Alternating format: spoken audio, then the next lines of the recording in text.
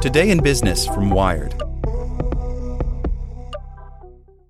This podcast is sponsored by Ramp. Are you the decision maker in your company? Consider this. For the first time in decades, there's a better option for a corporate card and spend management platform. Meet Ramp, the only corporate card and spend management system designed to help you spend less money so you can make more. Most corporate credit cards offer points as incentives, but those points amount to less than their worth in real cash value. Ramp's business cards offer you cash back, real money in your pocket. Plus, you control who spends what with each vendor. And Ramp software collects and verifies receipts automatically, which means you'll stop wasteful spending and close your books in hours instead of days. Businesses that use Ramp add up to 5% to their bottom line the first year. If you're a decision maker, adding Ramp could be one of the best decisions you've ever made. And now get $250 when you join Ramp for free. Just go to ramp.com/easy. Ramp.com/easy. RAMP.com/easy. Cards issued by Sutton Bank and Celtic Bank, members of FDIC. Terms and conditions apply. As a longtime foreign correspondent, I've worked in lots of places, but nowhere as important to the world as China. I'm Jane Perlez, former Beijing bureau chief for the New York Times. Join me on my new podcast, Face Off, U.S. versus China, where I'll take you behind the scenes in the tumultuous U.S.-China relationship. Find Face Off wherever you get your podcasts. Today in Business from Wired. There's $2 billion for broadband on reservations. It won't be enough. The recently approved U.S. infrastructure law aims to close the digital divide for Native peoples, but the demand far outstrips the money allocated. By Sydney Fussell. The nationwide shift to remote learning last year left many U.S. students stranded in the homework gap, unable to attend class online because they lack internet access. The gap was particularly wide in rural areas, and perhaps widest for Native peoples on tribal lands and reservations, who were left to face the homework gap, the pandemic, and generations of federal neglect. Last month, the Biden administration began dispersing $2 billion in funds extending broadband access to reservations and tribal lands, part of the recent $1.3 trillion infrastructure law. But that's far short of the need. So far, 280 tribes have submitted requests totaling $5 billion for tribal broadband connectivity program funds. If you look at the fiber grid in the United States, there are some large communication deserts, and it just so happens that most of the tribes are in those spaces, says Matthew Rantanen, Director of Technology for the Southern California Tribal Chairmen's Association, a coalition of 24 federally recognized tribes outside San Diego. He estimates closing the digital divide for Native peoples will cost close to $8 billion. The Owyhee Combined School is located near the Nevada-Idaho border, about an hour and a half from the nearest Walmart or bank. It's the only school on the Duck Valley Indian Reservation, which straddles the two states and is home to roughly 1,500 members of the Shoshone-Paiute tribes. All 300 of the reservation's students, from preschoolers to high schoolers, attend Owyhee. The future of my tribe is in this building, says Lynn Manning-John, Owyehee's vice principal.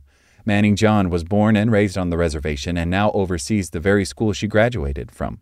Most of the 450-square-mile reservation doesn't have cell service, and dial-up is still the only way for many residents to access the internet. Verizon installed the first and still only cell tower in 2010. There's just no infrastructure, she says. Before the pandemic, the school gave each student a Chromebook.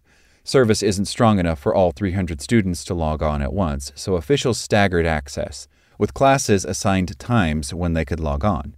When remote learning began, the school offered remote hotspots. Students quickly learned these could only accommodate one class at a time. If siblings in different classes tried to use the hotspot, it would drop them. Manning-John describes having to call customer service for the school's remote learning service during class to help students rejoin after they lost their connection. When the Delta variant interrupted a brief return to in-person learning in the spring, the school reverted to paper worksheets, which students picked up on Monday and returned on Friday. We've tried to work with the local telephone provider to increase our broadband since 2015, Manning-John says.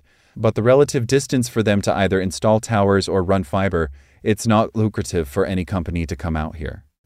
Currently, students alternate between in-person and remote days. Virtual attendance can drop to as low as 30%.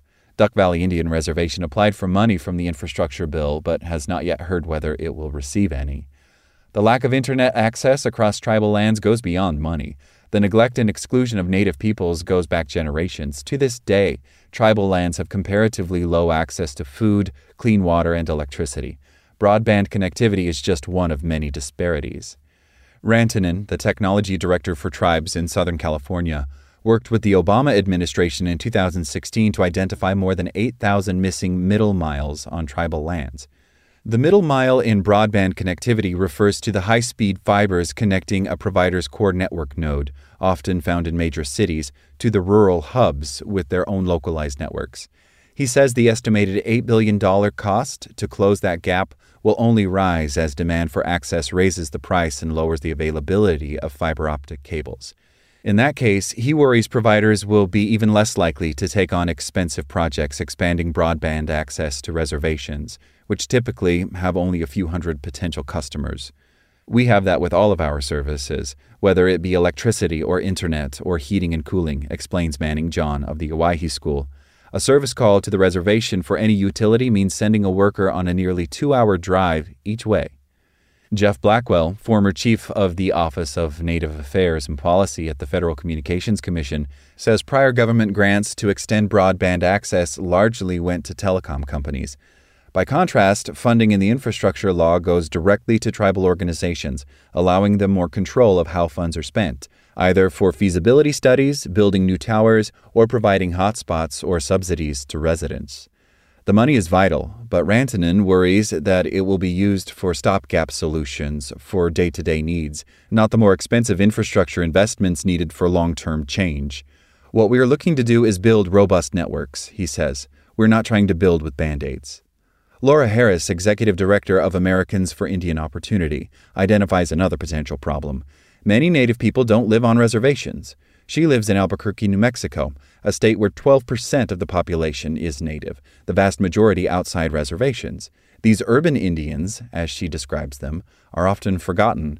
The folks that live in the city, some of us may not have strong ties to their tribe, she says, so that makes them invisible to their tribe and makes them invisible to the federal government. Obtaining state and federal funds requires organization and infrastructure. It requires visibility. Without internet access, building a coalition to request government funds is nearly impossible, especially during the pandemic. The infrastructure law certainly won't solve the digital divide for Native peoples, but it can at least be the beginnings of an important change. Having the government pay even a single piece of that is sort of the catalyst that gets everything moving, Rantanen says. So everybody's reaching out and trying to get what it takes to solve their communication problems and take their one shot because they don't see another shot coming. Like what you learned? Subscribe everywhere you listen to podcasts and get more business news at wired.com/business. Sick of being upsold at gyms? My guy, you're currently a base member? For $90 more, I can upgrade you to our Shred membership. For $130 more, you'll be a Swole member. And for just $300 more, you'll reach Sweat Platinum. At Planet Fitness, you'll get energy without the upsell. Never pushy, always free fitness training and equipment for every workout. It's fitness that fits your budget. Join Planet Fitness for just $1 down and $10 a month. Cancel anytime. Deal ends Friday, May 10th. See Home Club for details.